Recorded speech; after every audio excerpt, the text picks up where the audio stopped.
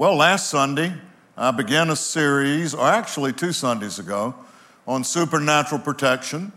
And we've talked about everything from Psalm 91, the secret place, the habitation of the Lord, to the fact last week that we wrestle not against flesh and blood, but against powers, principalities, rulers of darkness in high places.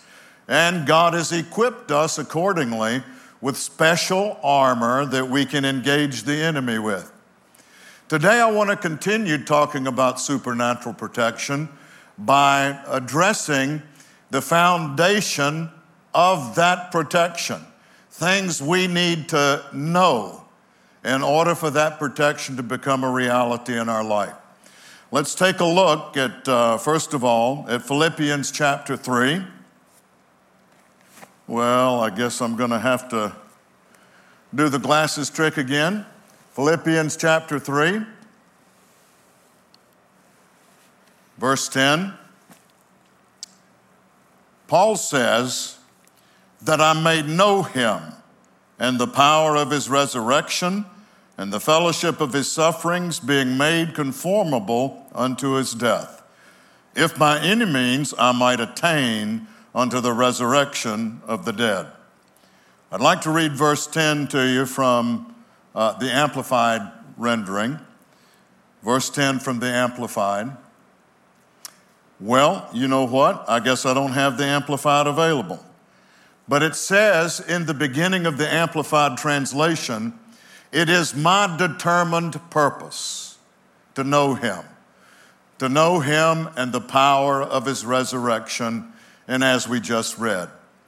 And so I want you to see, if it's Paul's determined purpose, that needs to be our determined purpose as well.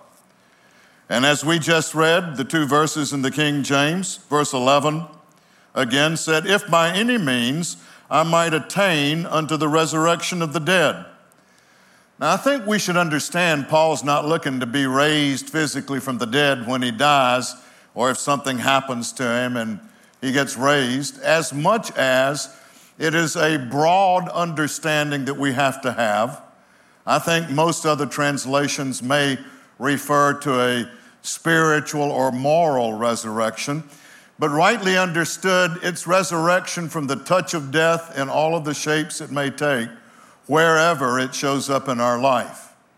And of course, death takes many forms. Death is not to be interpreted or translated as annihilation or simply ceasing to exist. It is instead separation. Spiritual death, for instance, is separation of the human spirit from God. Biological death is a separation of our spirit from our physical bodies. Relational death is a separation that unforgiveness, bitterness, resentment can generate between 2 people. That's physical or relational death. Financial death occurs when your need is separated from available resource. So death takes a lot of different forms, and it's usually gradual in its onset. Sometimes it happens instantaneously, but most usually it's gradual, the aging process or a sickness that begins its progression. But Paul is praying, if by any means I might attain to the resurrection of the dead. Resurrection, of course, is a reference of being raised from the dead or dead circumstance to the life, the blessing that only God can bring.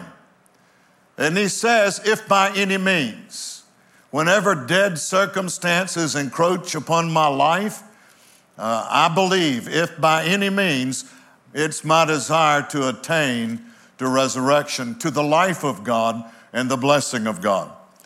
And the verse prior to this, verse 10, is those means. These are the means by which he will be able to attain unto resurrection. This is an appropriate message, certainly, as we're approaching Easter. But there are 3 things he said should be involved in attaining unto the resurrection of the dead. First is that I may know him Then I may know the power of his resurrection. And remember, Paul said it's his determined purpose to know these things. Sure, it should be ours as well. To know him, to know the power of his resurrection, and to know the fellowship of his sufferings. Now, that's where a lot of people get off this boat right here. We don't like to hear about, fellowshipping with suffering. Seems to be enough of that in the world as it is. But it says his sufferings. So we need to understand what Jesus suffered principally during his time on this earth. He didn't suffer sickness or disease. He didn't suffer poverty or lack, contrary to some religious misconception. Just because the Bible said the Son of Man had no place to lay his head didn't mean he was steeped in poverty. It just meant he had a traveling ministry. He moved around all of the time. Jesus didn't experience poverty, quite to the contrary. It's most usually agreed by commentaries that he had 60 to 70 people travel with him everywhere he went. And for the most part, he supported them. As a matter of fact, there was so much resource, he had to have a treasurer carry the bag. And when it was time to pay taxes, he went fishing and got a coin out of the fish's mouth and took care of his obligation. Jesus was anything other than poor. He didn't experience poverty. He didn't experience sickness and disease. He didn't experience oppression. He didn't experience the dissolution of relationships that he'd entered into. No, he didn't experience any of these things. Those are none of the things that he suffered. He suffered in two basic ways, the same as all humans will. First of all, because of his preaching of the word, he suffered persecution. The view of life that he represented was alien to the religious leaders of his day and everyone else. And a lot of persecution came his way, consummating, of course, in his crucifixion. Now, most of us don't know the real meaning of persecution living in America, but if you are living on the basis of the Word of God and are the least bit verbal about it, persecution will come. You don't need to look for it, it'll come. So you will experience that. Jesus suffered that. But the primary thing Jesus had to deal with was the flesh that he had taken on to do the work of redemption. He was a man, suffered everything the Bible says that is common to man, or experienced those things, those temptations, those difficulties. He tasted them. And the basic thing that he suffered was the denial of his flesh. He had to say no to the carnal nature of man. He had to say no to self-interest and self-concern. And that brings a certain level of suffering to bear in the human experience, because everyone has the same knee-jerk response to life, and that is, what about me? And of course, in order to experience resurrection, you're going to have to get beyond self-concern. And it's painful when you do. Self-interest, what your flesh wants. Sometimes it's tough to say no to another piece of pie or something your flesh would like to have. It can be a form of suffering, and that's what Jesus suffered. So when we have been able to fellowship or come into one or unity or connection with his kind of suffering, which is what we experience when we say no to our carnal nature, when we say no to the demands of our flesh. There will be a pain that's generated, and that is one of the things we need to know if by any means we're going to attain unto resurrection from dead circumstance. So I thought it needful to get that out of the way first. Not going to spend a lot of time on it. The first thing that we're told we must do to attain unto the resurrection is to know him. To know him. The Amplified, you should read it. If you got one handy or pull it up on your device, It expands the understanding of knowing Him in a close, intimate, personal way, knowing Him experientially. And that's something that transcends just knowing about Him. Knowing Him, and then knowing the power of His resurrection. And the Amplified says, exerted in the life of the believer. The power of the resurrection is something we'll talk more about next Sunday, Easter Sunday. Today I want to focus on knowing Him, because it's a pretty broad subject, but one that I think the Word of God makes clear to us. There are two principal aspects to knowing Him.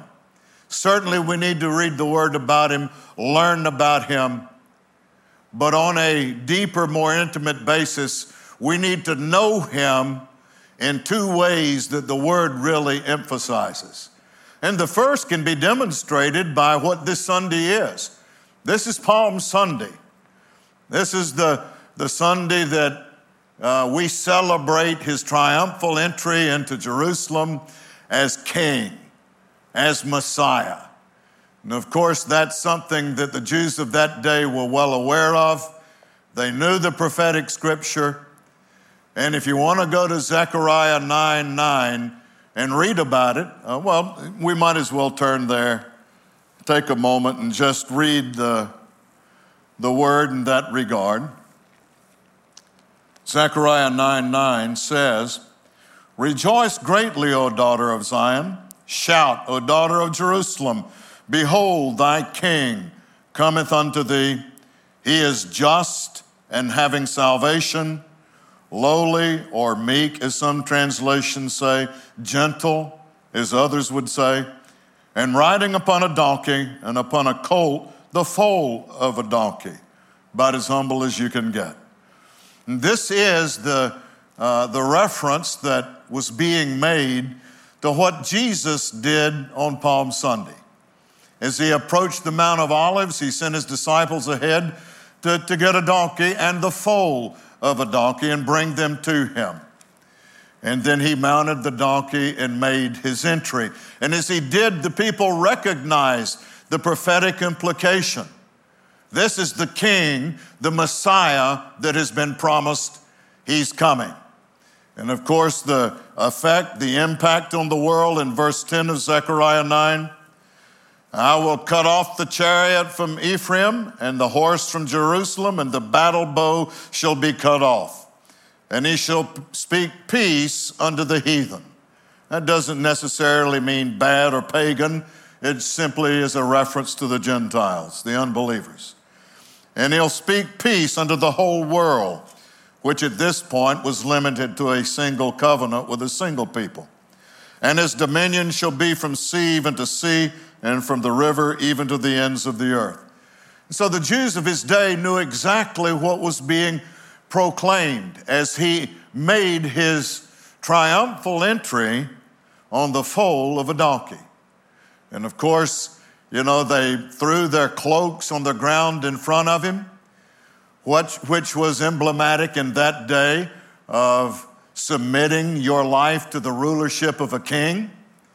And then they followed with the palm fronds and boughs and threw those down for Him to come across. And in Jewish culture, the palm frond was emblematic or symbolic of victory. And then He made His entry on the foal of a donkey. So here we have a mighty king, victorious in ways that we would find interesting to study. And I don't know if I can resist the temptation to make this point. The King James says, "Behold, thy king cometh unto thee. He is just." Many translations use the word righteous, or right king, or righteous king, "and having salvation." And that's the way the King James rendered it. If you have an indices Bible, you'll see the center reference column says, "saving Himself." So the word salvation has a little different connotation than most people would immediately grasp. Certainly he comes offering salvation to all those who enter into his kingship, who accept his kingship, who submit their lives to it. Yes, he brings salvation from our sin, from that which separates us from God and consigns us to spiritual death. He brings salvation, no question about it. But the old text, the literal Hebrew, means saving himself. Now, the Greek word for save, as is true in the Hebrew also, means more than simply, and this is the most profound meaning, saving us from our sin. But it also means saving in a literal sense, saving from destruction, protection, deliverance. And so we can see this is looking forward to the cross, saving himself from death, from consignment to hell and death by resurrection from the dead. The people that were welcoming him didn't see that at the moment, but a few days later they would understand. Many of them would come to understand that his victory was a lot greater than that of a simple battle.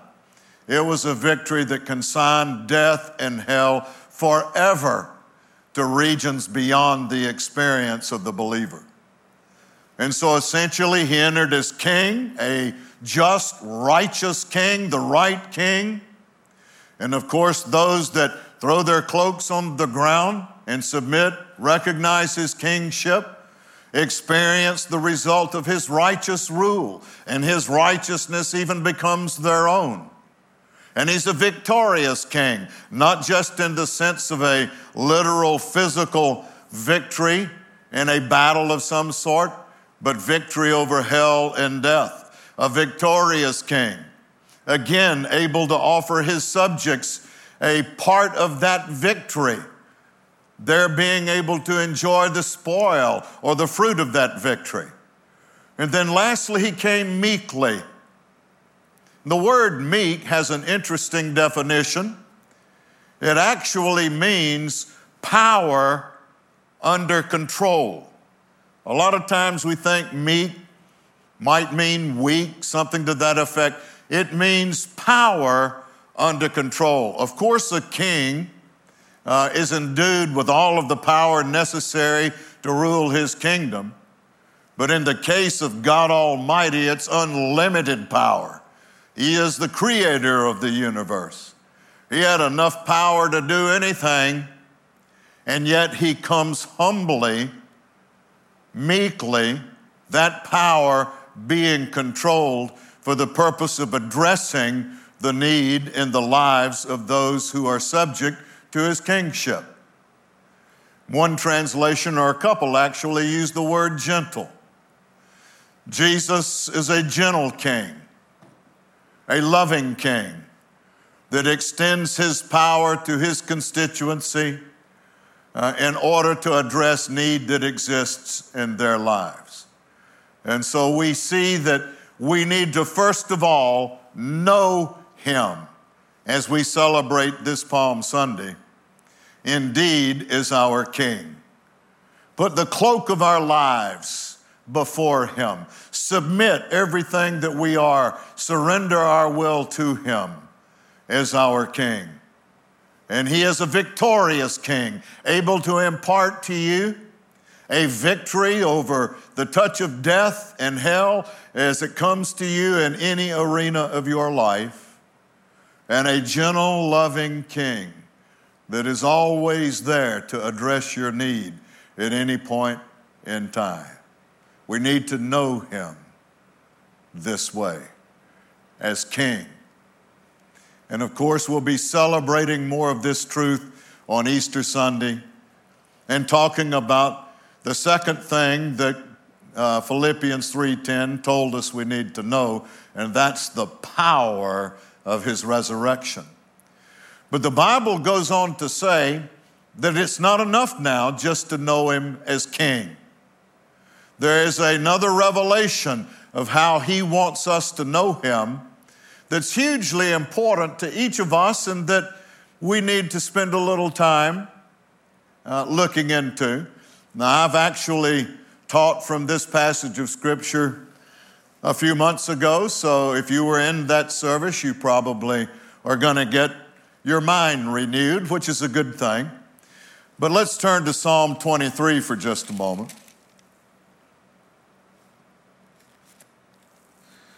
Psalm 23, and there's another aspect to his kingship that he extends to us, or I should say progression from our knowing him as king. In verse 1 of Psalm 23, we read simply, "The Lord is my shepherd." The Lord, of course, is a reference to your having made him the final authority in your life, your king. So this is for someone who can say, he is my Lord. And of course, the process of being able to say that begins with your decision to surrender your will, your life to his kingship. But he says once that occurs, then he is also to be known as your shepherd. That means someone who protects and guides, someone who nurtures and takes care of the flock. The analogy is used throughout the Word. And of course, nowhere more than in the New Testament and the New Covenant, we are told repetitively, over and over again, that, in a variety of ways, Jesus is referred to as our chief shepherd, the chief shepherd. And of course, we need to know him as our shepherd. So I think it's beneficial for us to consider the passages of Scripture that will tell us how we enable him to be our shepherd. It begins with his lordship. Nothing we read in Psalm 23 is going to apply unless he indeed is your Lord. But then you need to come to know him also as your shepherd. And if you do, the result is simple. The Lord is my shepherd. I shall not want. I love the Passion Translation of this verse. Says, the Lord is my shepherd and my friend. I always have more than enough. When you have no want, then you have more than enough. Anything that comes in after that, after all of your wants, your needs, and then your wants are addressed, you have more than enough. And so that's the fruit of learning to know him as your shepherd.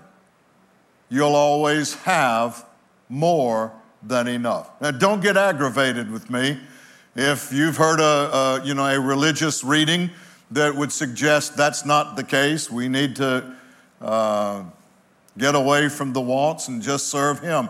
True, we do, no matter what our condition in life. But if you're going to follow his lead and he's going to be your shepherd, then you will discover that you always have more than enough. The balance of Psalm 23 is a snapshot of the progression to that place. It ends up in verse 6, surely goodness and mercy shall follow me all the days of my life. Doesn't matter if there's a coronavirus going on, some other plague, some other hardship, some other difficulty. You can come to a place where surely goodness and mercy are going to follow you all the days of your life.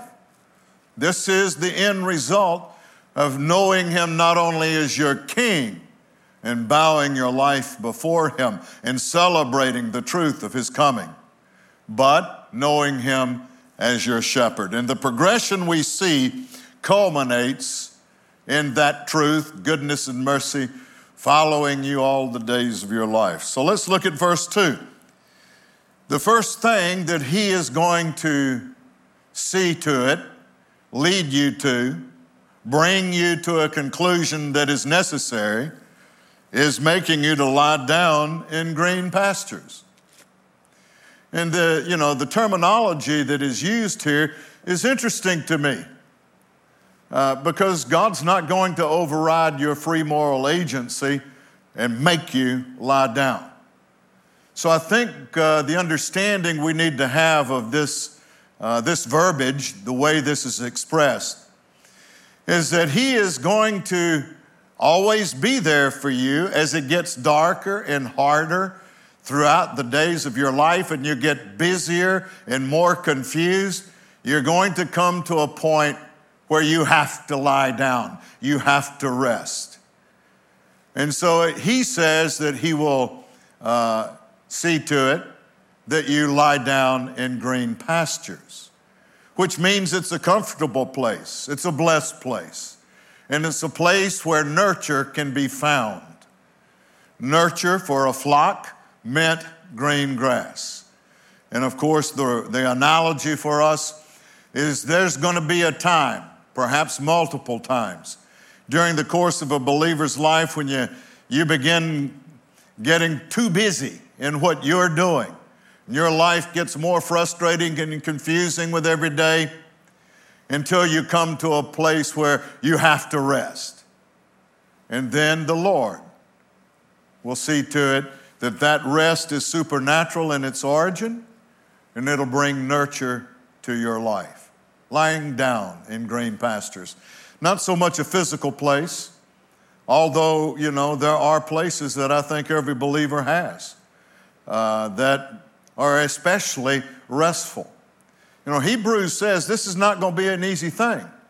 You're going to have to get out from under the cares and the anxiety, the worry, the fear that is always the result of a life that is pressing forward in its own strength. You're going to have to get out from under that. And there's a restful place. Maybe for you, depending on your personality and your likes and dislikes, it might be in a fishing boat somewhere, on a quiet lake. It could be in a tree stand somewhere out in the woods. I love that environment. Creation is all around you. Wildlife is all around you. You get really rested. You can let down and begin getting the benefit of what God is speaking to you in that kind of environment. And so lying down in green pastures and experiencing a rest that will begin the process of rejuvenation. It's better if you come to this conclusion on your own. Read the Word. Know you're going to have to give yourself times of rest. That's what the Sabbath was all about. Making yourself cease from your own labor, your own effort, working to solve your problems in your own strength, being inundated by all of the confusion and the many voices that are in this world, finding a place of rest. If you know this is something you need to do, you can be proactive in planning time away. Each day, each week, you'll know when you need it. But I would start out each day lying down, resting, receiving from Him. And then He says, after you've rested and rejuvenation has begun, now you can get up and begin movement. He says that He's going to lead you. But now He's going to lead you by still waters. When you've been resting, it doesn't matter if it's a raging torrent. It doesn't matter if the storm is blowing. It's going to seem like still waters to you because you've begun receiving nurture from Him in this place of rest. Now He can begin leading you. You can get back into the things that you need to do in this life, but it's going to be like they're still waters. This is analogous to the peace that we see in the New Covenant, referred to as a peace that passes all understanding, because the circumstance can be anything but peaceful, yet you've got that peace garrisoning about your heart and mind in Christ Jesus, even as God leads you through your day. So we see the progression from rest, and then the process of refreshing beginning, and then movement through your day and into your life. It's going to be like still waters because the peace of God is garrisoning about your heart and mind. And it's this rest and this peace, as in verse 3 we see, will begin the process of restoring your soul. No, actually it consummates the process of restoring your soul. It says, now He restores your soul. And your soul has to be restored. before you can be useful to yourself or to God. Remember, we are a spirit, we have a soul, and we live in a body. Your soul determines which controls the direction your life takes. Your spirit, the real you, or the direction that your shepherd brings you in that manner? Or is it going to come from the world around you and direct your physical activity based on physical demands? It's your soul that decides that. Your soul is where your free moral agency resides. Your soul is a three-part consideration as well. The mind, your free moral agency called your will, and your emotions. And your will is always activated in a way that reflects the interaction between what you're thinking and how you're feeling. What you're thinking and how you're feeling produces a decision. And so if your soul isn't restored by the rest and the peace that is a progression to a restored soul, then you're likely to be making wrong decisions for death and cursing instead of life and blessing. But now that your soul is restored, He can lead you in paths of righteousness. Now you're making right decisions, and He can lead you the right way, right behavior. This isn't a matter of screwing up your willpower and trying to change your behavior legalistically. It'll flow out of a restored soul that your shepherd has brought you to this place, and now He can lead you in paths of righteousness. Things that are going to produce the blessing that He wants you to have. And it says, for His name's sake, that He wants people to see through you. Because people are going to draw conclusions about you, about God rather, through you. And so it's for His name's sake, for His sake, as well as He loves you and He wants you blessed, but He wants your behavior to reflect His truth so people can see Him through you. That's why the Bible says your life is a written epistle. So we see the progression, going from rest, now movement in your life by still waters, the peace of God garrisoning you about. The restored soul is the result. Your mind and your emotions have been restored and will interact properly to produce good decisions. And now God can begin leading you rightly in this life. And people will see Him through you. Now you're prepared for the valley of the shadow of death. And nobody wants to talk about that, but it's life on this earth. He says, yea, though I walk through the valley of the shadow of death. And He doesn't say if, you will. As Jesus said, there is tribulation in this world. It is already there. There's a lot of evil out there doing war with good, with light.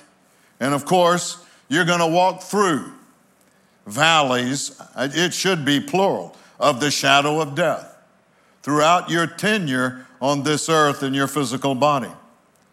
But He said, if you've gone through this process, consummating with the restoration of your soul, and your life behavior is reflecting God to all who would see, now you're prepared to walk through the valley of the shadow of death and fear no evil. Because you're mindful always of the fact that Thou art with me. I'm not going to get sidetracked by discussing the danger, the poison that fear is. Just briefly, fear operates on the same principle faith does. A man is as he thinketh or believes in his heart. If you're believing all of the negative circumstance that's out there, it'll produce fear. That's what you're believing. And your believing will take you toward what you don't want to go toward. Fear's deadly. So you can't have fear in your life. And he said you can walk through the valley of the shadow if you are conscious that God is with you. The same one that led you to the resting place, that led you by the still waters, that restored your soul, that changed your lifestyle. And your lifestyle now speaks volumes about God to others. The same God is with you in the valley of the shadow of death. So you have no need to fear any evil that might come against you.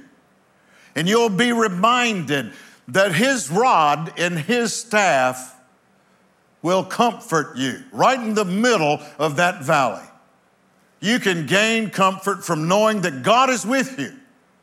And his rod will provide the protection you need. His staff also, and the direction that you need to go in the midst of that darkness. And you'll know that. So you'll fear no evil. That's the only way to go through the valley of the shadow. And right in the middle of the biggest battle, in the next verse, verse 5, thou preparest a table before me in the presence of mine enemies. Some translations say, when your enemy attacks. Right when the attack is on. He's prepared a table for you. All you got to do is take a seat at the table. Don't bail out before you take a seat at the table and say, oh me, oh my. My enemies are attacking right now. He's prepared a table. It's there. Just open your eyes, take a look. A table represents three things. It represents nurture, nourishment, of course. And just as surely as there's nourishment for your physical body, there's nourishment for your spiritual man. That is the Word of God. There's nourishment there. There's fellowship there. And the implication is fellowship with God. A joining of hearts with your shepherd, with your Lord, with the creator of this universe. Right there, there's a table, there's an opportunity. But I think a lot of people miss it, but not realizing that oftentimes the table of fellowship he's prepared is with a person. A person that's filled with him, filled with his spirit, that he can express himself through to you. You'll find when the enemy's attacking, God will open the door to opportunities for fellowship with people that he can speak through, that he can minister life to you through. You've got to know that table is prepared for you and be looking for it. It's there. And it's there that you can receive spiritual nourishment to bring you out of the battle that you're facing as a victor. It's there that you'll know the presence of God in a special way, even though it may be through another person that he's prepared for that table to minister to you through. It could be a time when you simply are in fellowship with the Almighty. In one of these quiet times, he'll come to the table with you. His presence manifests to you. But don't forget the possibility or even probability that he'll use another person and his indwelling presence in them to minister to you through. That table is there when your enemies attack. And it'll do marvelous things for you. It goes on to say, your cup's going to run over. Right in the middle of the attack, man, that anointing and that power of God is going to begin to fill you up. Thou anointest my head with oil. That is a type of the Holy Spirit. And that endowment of power within you, because of his presence, is going to begin running over. It's going to begin running out and changing the shape of that attack you're under right now and beginning to manipulate the outcome of the battle so that the victory is yours. Actually, it's his, but it's his through you, your victory. And it says it's going to overflow. My cup runneth over. That means when you're in this place, this is a time to shine. View the battles, view the attacks, view the valley of the shadow, View that onslaught of the enemy as an opportunity to shine, my friend, because God will turn it around. You find that table of fellowship, and you're going to find your cup running over with the anointing, the empowerment of God. You're going to get excited. You're going to see ways that He's made where there was no way. You're going to be reinforced by His very presence in your life. And it's going to affect other people around you. Those that you're in fellowship with in the natural that have got their own battles going. Maybe they're people you're joined with in your workplace or in your church or in your family. When your cup starts running over with the empowerment of God and the enabling ability of God, guess who's going to get affected by that? Anybody that's close to you, anybody that's nearby. They're going to be affected by that same overcoming power, that enablement of God that is your cup running over. You're going to win that battle and breeze through that valley. And fear doesn't have to touch you one moment while you're in the midst of it. And then he says, surely goodness and mercy shall follow me all the days of my life. That includes coronavirus days. That includes every day you will experience. If He is your shepherd, if you know Him as your shepherd, not only your king, but you know Him as your shepherd, then surely goodness and mercy shall follow me all the days of my life, and I will dwell in the house of the Lord forever. Wow. So we can understand the importance of knowing Him as He says He wants to be known. Yes, it's good to know about God, gain facts and natural understanding about who He is and what He says. But there has to come a place when He becomes your king. You know Him as king. You've prostrated your life before Him. You have surrendered your will to Him, and you begin to receive Him, not only as the final authority in your life, but you need to receive the victory over death and hell that He brings to you. You need to receive His gentle lovingness, through which He will exercise His power to change your life. And then once He is your King and Lord, now He wants you to know Him as shepherd.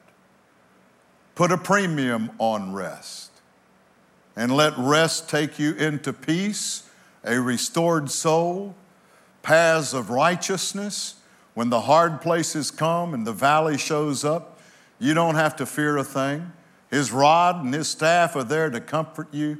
And there's a table somewhere in the middle of all of this, right at the peak of the attack, that He's prepared for you, that you can come to and receive the nourishment and strengthening you might need, receive the love, the fellowship, the assurance that is needed during these times, and your cup will start running over with the power of the Holy Ghost, the anointing of the Almighty, and you'll begin to experience the fruit of His being the shepherd in your life, knowing Him as the shepherd. Now, this is really good stuff, but you are going to get even more excited when you begin to know the power of the resurrection. And we'll talk about that next Sunday.